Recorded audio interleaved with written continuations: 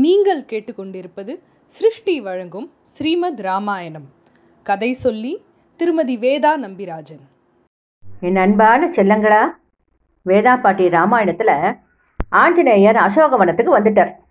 இந்த அசோகவனத்தை பார்த்து பிரமிப்பா இருக்கு அவருக்கு. ரொம்ப அருமையா அழகா அதை பராமரிச்சு வந்துட்டு இருக்கா, அதை பாதுகாத்து வந்துட்டு இருக்கா. ரொம்ப அழகா இருக்கு அந்த அசோகவனம். அப்பதான் அவருக்கு தோன்றது, அசோகம்னாக்க சோகம் இல்லாதன்னு அர்த்தம். சோகம் இருக்கிறவா இந்த இடத்துக்கு வந்தாலே அவ சோகம் மாறிடும். நம்ம சீதா அம்மாவோ ரொம்ப சோகத்துல இருக்கா, தனியா இருக்கா, ராட்சசர்களுக்கு நடுவுல இருக்கா. அவள் நிச்சயம் இந்த இடத்துல வந்து தன் சோகத்தை மாத்திக்கிறதுக்கும் ஆத்திக்கிறதுக்கும் வருவளா இருக்கும்.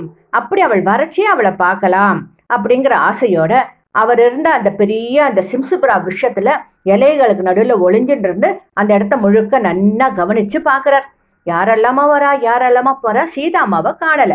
அப்போ இவர் சுத்தி பார்த்துட்டே இருக்கிறச்சே அவர் எந்த மரத்துல ஒளிஞ்சுட்டு இருக்காரோ அந்த மரத்துக்கு கீழே இருக்கிற தங்க மேடையில அழகு தெய்வமே வந்திருக்கிற மாதிரி தெய்வீக அழகோட ஒரு ஸ்ரீ இருக்கா.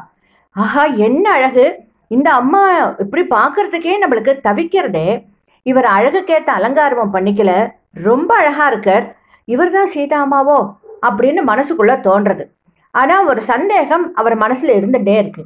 இத்தனை அழகா இருக்கிறவா அழகுக்கேத்த அலங்காரம் பண்ணிக்காம இவ்வளோ சோகத்துல இருக்கானாக்க அவளுக்கு மனசுல ஒரு பெரிய துக்கம் இருக்கணும்.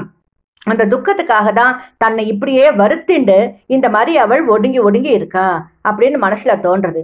இன்னும் சுத்தி பாக்குறச்சு அவர் கட்டிட்டு இருக்கிற புடவை ரொம்ப பழைய புடவை, ஒரு மாதிரி நிறமெல்லாம் போய் அது ஒரு மாதிரி வெளுத்து கிடக்கிறது. அப்புறம் அந்த மரத்துல நிறைய நிறைய நகையெல்லாம் தொங்குறது. அதாவது இந்த தேவி நகையும் வேண்டாம் ஒண்ணும் வேண்டான்னு நகைகளை கூட கட்டி வச்சு எரிஞ்சுட்டான். அந்த மாதிரி ஒரு அமைப்புல இந்த தேவி கூனி குறுகி இப்படி உட்காந்துருக்கறச்சு பாக்கறச்சே இவர் தான் சீதா அம்மாவோ அப்படின்னு மனசுல தோன்றது. ஒரு பெரிய சந்தோஷம் வருது. என்ன சந்தோஷம்னா, உலகம் முழுக்க வானரர்கள் தேடி இருக்கிற அந்த சீதா அம்மா எனக்கு காட்சி தந்தாளே, எனக்கு பாக்குற பாக்கியம் கிடைச்சதே அப்படின்னு ஒரு சந்தோஷம் மனசை நிறைப்பா இருக்கு. ஆனா அவள் இருக்கிற நிலைமையை பார்த்து மனசு ரொம்ப துக்கப்படுறது. இன்னும் கவனிச்சு பாக்கறச்சே அவளை சுத்தி பயங்கரமான ராட்சசிகள், குரூரமான ராட்சசிகள் கையில விதவிதமான ஆயுதங்களை வச்சுன்னு அவளை பாதுகாத்துட்டு இருக்கா, காவல் காத்துட்டு இருக்கா. அவளை தாண்டி ஒருத்தர் அந்த தேவியை பார்க்க முடியாது, யாரும் அவள்கிட்ட போய் பேசக்கூட முடியாது. அந்த மாதிரி ஒரு சூழ்நிலை அங்க இருக்கு.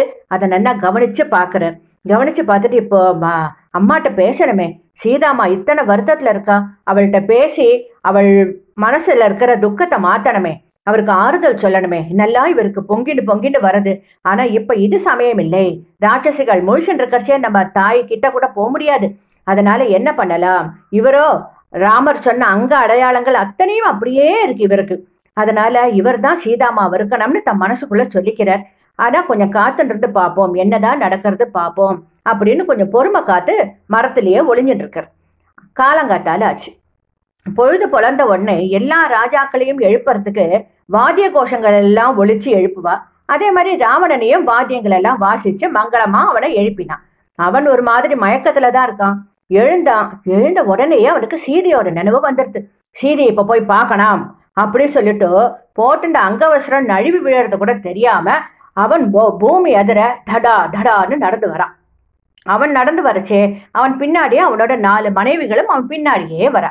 தூரத்துல ராவணன் வராங்கிறத தெரிஞ்ச உடனே இந்த தேவி தான் கட்டின்றத புடவையால தன்னை முழுக்க மூடிண்டு அவன் கண்ணுல ஒரு அங்கம் கூட ஒரு அவயவம் கூட அவன் கண்ணுல படாத மாதிரி தன்னை போத்தின்னு இருக்கா. பாவம் தலை குனிஞ்சுட்டே இருக்கா.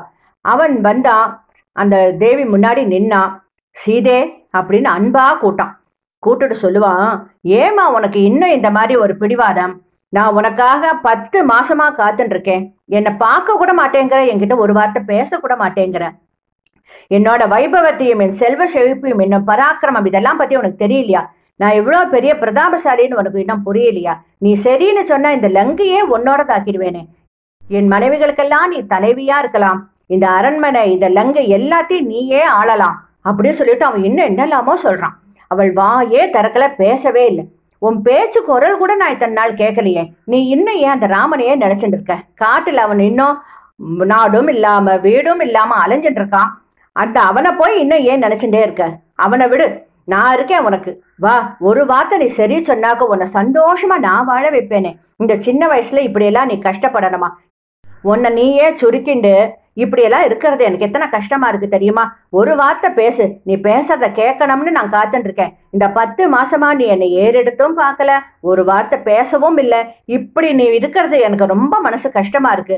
உன் குரலை நான் கேட்கணும்னு கூட ஆசைப்படுறேன், அது கூட முடியலையே சொல்லிட்டு அவன் ரொம்ப பெனாத்தரான்னு தான் சொல்லணும். இஷ்டத்துக்கு புலம்புறான், அவளை கெஞ்சி கெஞ்சி கேட்கறான். சீதம்மா வாயே திறக்கல இது வரைக்கும். ஆனா இப்ப தீர்மானம் பண்ணிண்டா, இவன் இத்தனை பேசினதுக்கு நம்ம பேசலாம். நம்ம பேசுறத அவன் எதிர்பார்க்கறான் இல்லையா? என்ன பேசுறேன் அப்படிங்கறத மனசுக்குள்ள நிச்சயிச்சுக்கிறா. அவ பேசுறா, அந்த பேச்ச கேட்டு அவன் ஆடி போயிடுவான். அந்த மாதிரி பேசுறா. அவ என்ன பேசுறாங்கிறத நம்ம அடுத்த தொடர்ல நல்லா கேட்கலாம்.